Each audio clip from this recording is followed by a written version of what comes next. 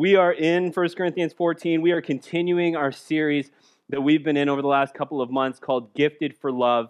And over the last couple of weeks, we've talked about who it is that receives the gifts of the Spirit. In 1 Corinthians 12, Paul says, those who declare Jesus is Lord receive gifts of the Spirit. So if you are a follower of Christ in here, you have received a gift or gifts from the Spirit of God for the purpose of building up the rest of the church. And last week, we talked about the importance of our lives being surrendered to Jesus. That as we think through our position in the body of Christ, we will think of ourselves rightly when we are rightly surrendered to God and give our lives over to Him. And then we've been highlighting over the last few weeks some of the gifts of the Spirit. We've looked at, I think, 12 or 13 of them so far. And so this week, we are going to look at the last couple that we haven't touched on yet, which is prophecy and the gift of tongues. And we're going to look at those in the vein of what Paul talks about in 1 Corinthians 14, which is this vein of orderly worship. How does prophecy and how do tongues come into the church? And how do we do it in the right way? And so we're going to be spending this message on that because Paul spends the entire chapter on that. And so what I want to do before we get into 1 Corinthians 14 is I want to just give a definition of what prophecy is, give a definition of what tongues is, so that we know what we're talking about. And I understand this morning, if you are here and you're not a Christian, if you're here and maybe you're newer to faith in Christ, when you start talking about things like prophecy and tongues, you can kind of be like, well, what is this about? And so I'm just hoping to make it accessible this morning. And it's just this beautiful gift that God gives to His church. And there's great purposes behind it. And so first, prophecy. What is it? Prophecy in English comes from the Greek word propheteia. And it means to speak forth. It means to declare the divine will of God. And so prophecy is this ability to receive an inspired message and deliver it to others. And when you look at Scripture, whether Old Testament or New Testament, you can see that prophecy takes many different forms. Right? Prophecy could be in the form of an encouragement to people or a group. Prophecy could be in the form of a foretelling of an event that is going to happen.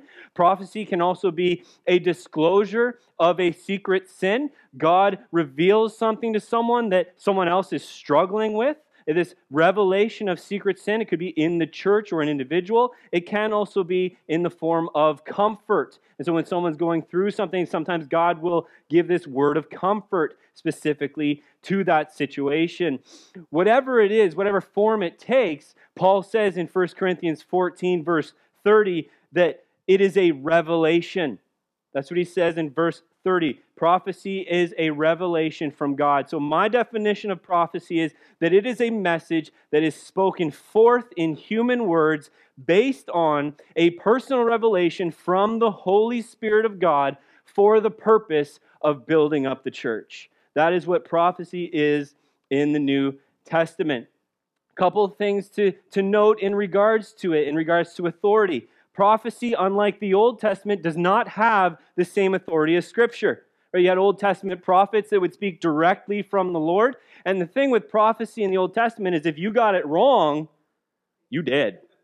Because you said you were speaking for God. And if you prophesy wrong, That is not what New Testament prophecy is. We have the full canon of Scripture revealed by the Holy Spirit. And so prophecy is this word from the Lord, but we test it against the full reality of Scripture. It is not on the same authority as the Word of God. And part of the reason for that is that while prophecy is an infallible word from the Lord, it's coming through fallible people. And we don't always hear things right. We don't always communicate things directly. So we can never put it on the same authority as Scripture itself.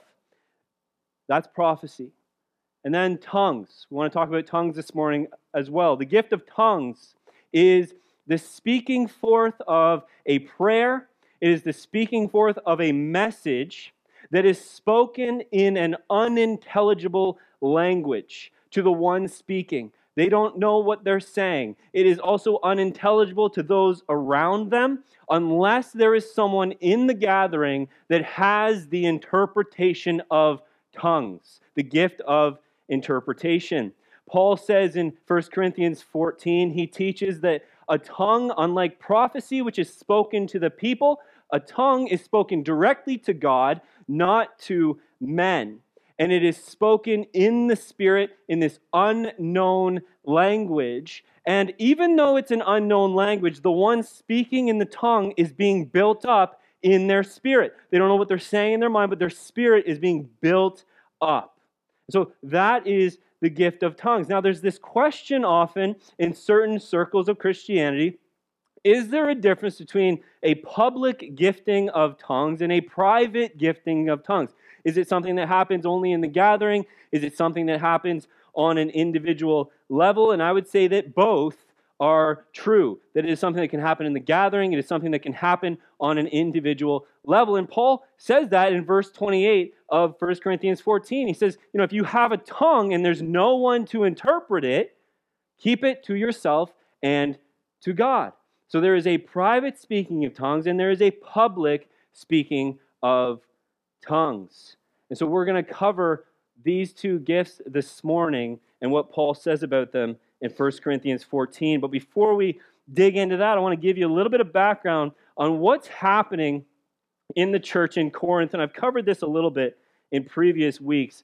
But basically what was going on in the church in Corinth is they were overemphasizing certain gifts above other gifts. And they were getting into this area where gifts were no longer being used for their purpose, for the building up of the church. Rather, gifts were being used for the status of the people. And I think from the way that Paul writes 1 Corinthians 14, it's pretty safe to assume that tongues were being elevated in the church above the other gifts. And so if you were someone who could speak in tongues, you were walking around the church being like, look at me. I'm a pretty special Christian. I can do something that you guys can't do. And it became a status thing as opposed to something that was meant for the building up of the church. Edmund P. Clowney, he writes this. He says, the possession of gifts for service in Christ's church constitutes a call for their use. So Clowney is saying the fact that there are gifts in Jesus' church denotes that they should be used, right? They should be active. But he says, we use our gifts in order to serve God, not in order to advance ourselves, not in order to attract the admiration of others, or even find satisfaction and fulfillment. So we are not receiving the gifts of the Spirit for ourselves, to say, look at me, look what I can do. It's for the sake of those around us. And so what was happening in the Corinthian church is those with the gift of tongues were just saying, look at me, I'm special. And Paul, in 1 Corinthians 14, he doesn't discourage from the gift of tongues, but he clearly argues for why it should not be elevated above other gifts, especially that of prophecy. Because Paul wants all gifts to be used properly. And he begins 1 Corinthians 14 by trying to root the Corinthians in an important principle, the most important principle that they had lost sight of. The first thing he says in verse 1, pursue love. Above all else, I want you to pursue love. That is the highest priority in Jesus' church, and love must guide the usage of the gifts. And Paul's going to expand on this in 1 Corinthians 13 that we're going to look at next week as we conclude this series. He says, if I speak in the tongues of men and of angels, but have not love, I am a noisy gong or a clanging cymbal. I am just noise. And if I have prophetic powers, and I understand all the mysteries and all the knowledge, and if I have all faith, so as to remove mountains, but have not love, I am nothing. Right?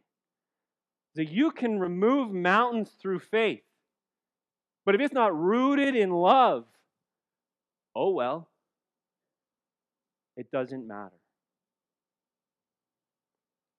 So Paul says, first, pursue love in the gathering of Christ's body. And then, when you're pursuing love, you're in this right frame of mind, you're in this right place to then earnestly desire the gifts. He says in verse 1, earnestly desire the gifts, especially that you may prophesy. And so a question out of this, church, is, do we desire the gifts? Do we actually desire to see the gifts of the Spirit working through us, working in this place? I think it's something that gets lost in Christian circles a lot. This idea of desiring after the gifts of the Spirit. And so I want to talk about why. Like, why does Paul say that? Why should we desire the gifts of the Spirit for the gathering? And I'm going to give you 3 reasons why we should. First is that they are given for the building up of the church. And if you're a follower of Jesus, you should want the church of Christ to be built up. We want to see this church built up. We want to see this church flourish. And we want to see it spill out of these walls into this world where people do not know the beauty and the love of Christ. And that's going to happen through the building up of the church. And so they are given for the building up of the church. And then they're given to bless one another. They're given for that person that is sitting next to you, behind you, and in front of you. And Paul says in Romans 12:3 that we looked at last week, do not think of yourself higher than you ought. Or Philippians 2:3-4. Do nothing from selfish ambition or conceit, but in humility count others more significant than yourselves. Let each of you look not only to his own interests, but also to the interests of others. You ever think about that? That when you are practicing the gifts of the Spirit, you're thinking and looking to the interests of other people. If we're practicing them right. And the third reason is that in a lot of ways, it's going to be through the gifts of the Spirit that we pursue that love that Paul's talking about. So Paul says, be rooted in love, pursue love, and part of the way that we pursue love for one another is actively practicing the gifts of the Spirit. Because one of the realities of a gathering like this is one of the ways that I love you well is by teaching you well. By using that gifting that God has given me. That is me loving you. Going, look at what Scripture says. Look at the beauty that is found in this book. Here you go, presenting it to you so that you may see it and just like, oh, God is incredible. God is amazing. So that is how I try to love you as your pastor. And so what does it mean to earnestly desire these gifts? What does it look like? I love what John Bloom says in an article for Desiring God. He says, for the most part, the Bible is not a how-to manual. It holds out treasure to us and bids us to seek it out. And that's the heart we need to have when it comes to the gifts of the Spirit. Paul teaches all about it. He outlines the gifts of the Spirit. We see it clearly in Scripture. But it's not a how-to manual per se. There are some things where Paul says, especially today, this is how you do orderly worship. But like most things in Scripture, it's this idea of like, here, look what God does. Look what He offers to His people. Come get it. Come seek it. That is so much in the Christian life that God just lays it out for us. And we got to be like, okay, I'm coming. I'm seeking you, God. I'm seeking that. I want it from my life. And it's no different than the gifts. And so just 4 ways to earnestly desire. Begin with the Bible. Read about it. Understand them. Pray. Number 2, pray and petition God. God, I want these gifts flowing through me for the sake of my brothers and sisters. I want to build up the church. I want to see your kingdom brought forth. Third, consume sound teaching. Learn about them from trusted pastors and teachers. Learn about them through testimonies. One of the most beautiful things in the Christian life is to hear the testimony of other people who have experienced these gifts. And you can hear what God does through them. That just builds a hunger in your life. It's the same thing when you hear about missionaries and what people are doing for God. I don't know about you, but that just builds a hunger in my life. Like, God, I want more. And then number 4, meet a need. You earnestly desire the gifts, meet a need. And you may see that through that meeting of that need, a gift just kind of, ooh, I have the gift of encouragement. Right? You see a brother or sister who's struggling in church on the morning. You know what? I'm just going to go over and try and talk to them, maybe pray for them. And through that, you realize, man, I got the gift of encouragement. Right? Or someone needs something and you want to help them with it, and you realize, ooh, I've got the gift of service. Right? These people who, when they serve, it's just like this touch of God. You just feel so loved. So meet a need, and maybe you'll discover one of the gifts that the Lord has bestowed upon you.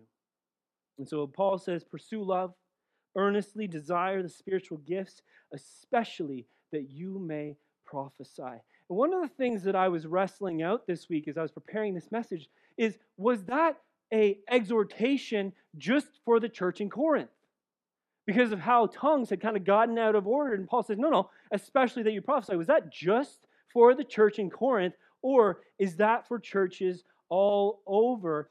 And I think based on Paul's reasoning that we're going to look at, I tend to believe it's not just for the church in Corinth, it's for all churches. And I'll tell you why. In verse 2 to 5, Paul explains why he desires prophecy over tongues in the gathering. He says, for the one who speaks in a tongue speaks not to men but to God, for no one understands him, but he utters mysteries in the Spirit. On the other hand, the one who prophesies speaks to people for their upbuilding and encouragement and consolation.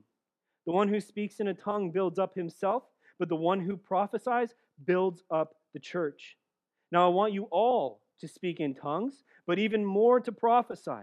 The one who prophesies is greater than the one who speaks in tongues, unless someone interprets, so that the church may be built up. So Paul's saying, listen, if you speak in a tongue, you're speaking directly to God from your spirit. And you or anyone else doesn't know what you're saying unless there's someone in that gathering that has the gift of interpretation. But the one who prophesies is the one who builds up, who encourages, who consoles the body of Christ. And we have seen repeatedly throughout this series, almost every week we've looked at it, what is Paul's singular aim for the church? What is his singular aim when he's talking about the gifts of the Spirit? His aim is the building up of the church.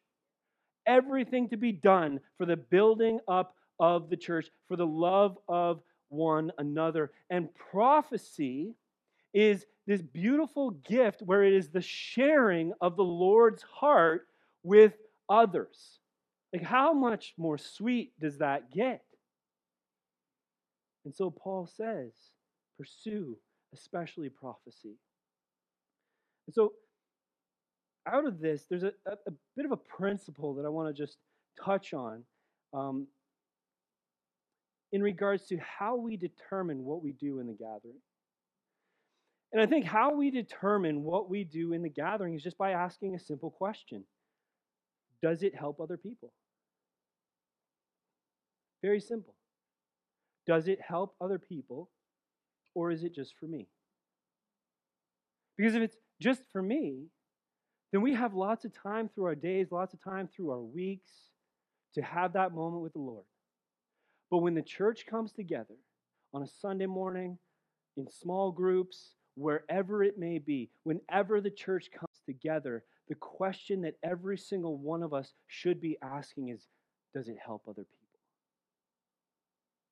For that time that we are together, we put ourselves aside.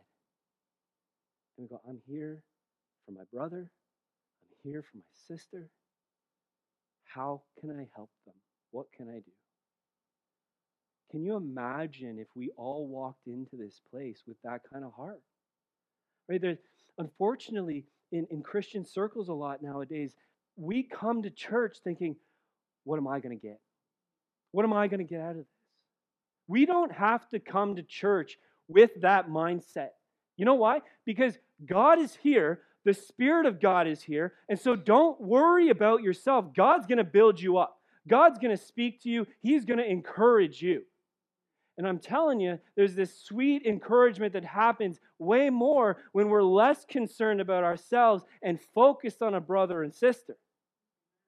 Like we end up getting just way more built up than when we walk in and go, God, what do you have for me this morning? It's not that that's bad,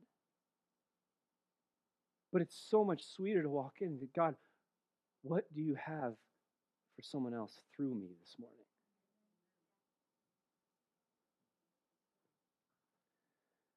So earnestly desire the gifts. Above all prophecy, it builds up the church. But listen, Paul, he refuses to speak negatively about tongues. And that's important. He says, I want you all to speak in tongues. He says later in verse 18, I thank God that I speak in tongues more than all of you. So Paul is in no way bashing this gifting. He is in no way saying it's lesser. No, all of the gifts are beautiful. So here's what I know in Christian circles. Tongues is a touchy subject. Let's just be honest, it's a touchy subject. Some of you right now are sitting here going, oh my goodness, why are we talking about tongues? Anything else, right? As I said to a couple of people this week, it's like tongues is like that awkward uncle at a party where you're like, I don't want to get stuck with him. Can't we just leave it over there and not talk about it? Right? But listen, we should not have a negative view of it, okay? It's a gift from God. And so that means it's good. Like everything that he gives, it's good. It just needs to be done in its proper way. And I think that's where a lot of the struggles happen in Christian circles, because tongues is one of those things that, let's be honest, has not always been done in the proper way. And really, neither is prophecy. It's been abused. Right? It's been taught incorrectly. There's been a lot of abuse around these in Christian circles. It wasn't just the church in Corinth that had it wrong. It's still a problem today. And so that's why some people are incredibly skeptical when you talk about prophecy, when you talk about tongues. I think what I want to say in very plain language is it doesn't have to be kooky. It doesn't have to be kooky. I'm gonna hear from Ryan for the use of that word later. He always judges my word use. And so I want to urge you, like I genuinely want to urge you, kind of like Paul, that if you have kind of a tilt towards tongue in a negative light, if you have a tilt towards prophecy in a negative way, then I would actually urge you to do what Paul says to do. Earnestly desire them. One of the best ways to understand them is to earnestly desire them. And so ask the Lord, God, would you show me what prophecy is? Would you show me what tongues is? What it's meant for? Because imperfect people mess things up, but we have a perfect God who gives good gifts. And so desire it. If you're skeptical, that's one of the best ways to learn. I can tell you, I was incredibly skeptical about tongues. I really was, for so many years. And then I had this moment, I was like, okay, God, I'm going to earnestly desire. And I had this moment where the Lord just bestowed the gift of tongues upon me. And I can tell you, it was this quiet, sweet moment in my room, all by myself, just with the Lord. And to this day, it remains one of the sweetest moments that I've had with God. So just put aside some of the things that you've learned. Put aside some of the things that you maybe think you know, and seek your Father in heaven. Paul continues. Verse 6. More arguments for why we should pursue prophecy. He says, now, brothers, if I come to you speaking in tongues, how will I benefit you unless I bring you some revelation or knowledge or prophecy or teaching? If even lifeless instruments such as the flute or the harp do not give distinct notes, how will anyone know what is played? And if the bugle gives an indistinct sound, who will get ready for battle? So with yourselves, if with your tongue you utter speech that is not intelligible, how will anyone know what is said? For you will be speaking into the air. There are doubtless many different languages in the world, and none is without meaning. But if I do not know the meaning of the language, I will be a foreigner to the speaker, and the speaker a foreigner to me. So with yourselves, since you are eager for manifestations of the Spirit, strive to excel in building up the church. So basically what Paul's saying there is edification, building up, it needs to be done in an intelligible way when you're gathered together, right? Pretty basic. If we don't know what's being said, we can't be encouraged by it. Basically what Paul's saying. And he uses some examples, like in music. Okay, music has a varied notes, and they're to be played in a particular order. If you don't, it sounds awful. Okay, it's just a jumbled mess. Or the bugle, which was often used in the military realm, and the bugle would be used to communicate the commander's what are they called? Instructions. Sure, instructions on the battlefield. Right? And so if the bugle is played in some nobody knows, are we attacking? Or did they just something happened with the bugle there? I don't know what happened. Right? Nobody knows. Are you attacking? Are you defending? What are we doing here? It's unintelligible. Paul says there's many languages. Right? And all of them have meaning. But I can tell you, if I go to France and you start speaking French to me, I have no idea what you're saying. Bonjour. Okay, I grew up in a place where even the French teachers couldn't speak French. It's just, I had no chance. And so Paul says, strive for what is intelligible in the gathering so that everyone can be encouraged. And then he gives a specific example in verse 16. He says, otherwise, if you give thanks with your spirit, how can anyone join in that and say amen? Right? And that's what we want in the church. If someone's giving thanks to God, we want to be like, yes, God is awesome. As opposed to, I don't know what they're talking about. For you may be giving thanks well enough, but the person is not being built up. I thank God I speak in tongues more than all of you. Nevertheless, in church, I would rather 5 words spoken with a mind in order to instruct others. And so Paul wants the corporate worship to be corporate. So what does this mean for worship as we begin to wind down here?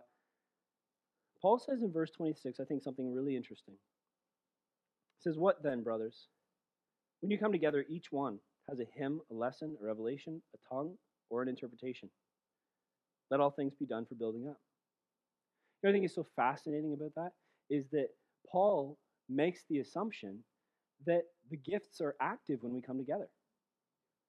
He makes the assumption that when we get together as a body of Christ, that there is someone with a hymn, a lesson, a revelation, a tongue, an interpretation. These things are here. It's a matter of whether they're being exercised. Interesting. Something to wrestle with. He continues in verse 27 to 33. If any speak in a tongue, let there be only 2 or at most 3, and each in turn, and let someone interpret. But if there's no one to interpret, let each of them keep silent in church and speak to himself and to God. Let 2 or 3 prophets speak, and let the others weigh what is said. If a revelation is made to another sitting there, let the first be silent. For you can all prophesy one by one, so that all may learn and all be encouraged. And the spirits of prophets are subject to prophets. For God is not a God of confusion, but of peace, as in all the churches of the saints. So Paul says, listen, if there are tongues amongst you, don't spend your whole time speaking in tongues, right? But let 1 or 2 speak corporately, as long as there's someone that can interpret it. And when it comes to prophets, let 1 or 2 speak, and then the other prophets that are present weigh what is spoken. When a revelation is given, I think what Paul was warning against here is in the church in Corinth, I think there was a lot of pride.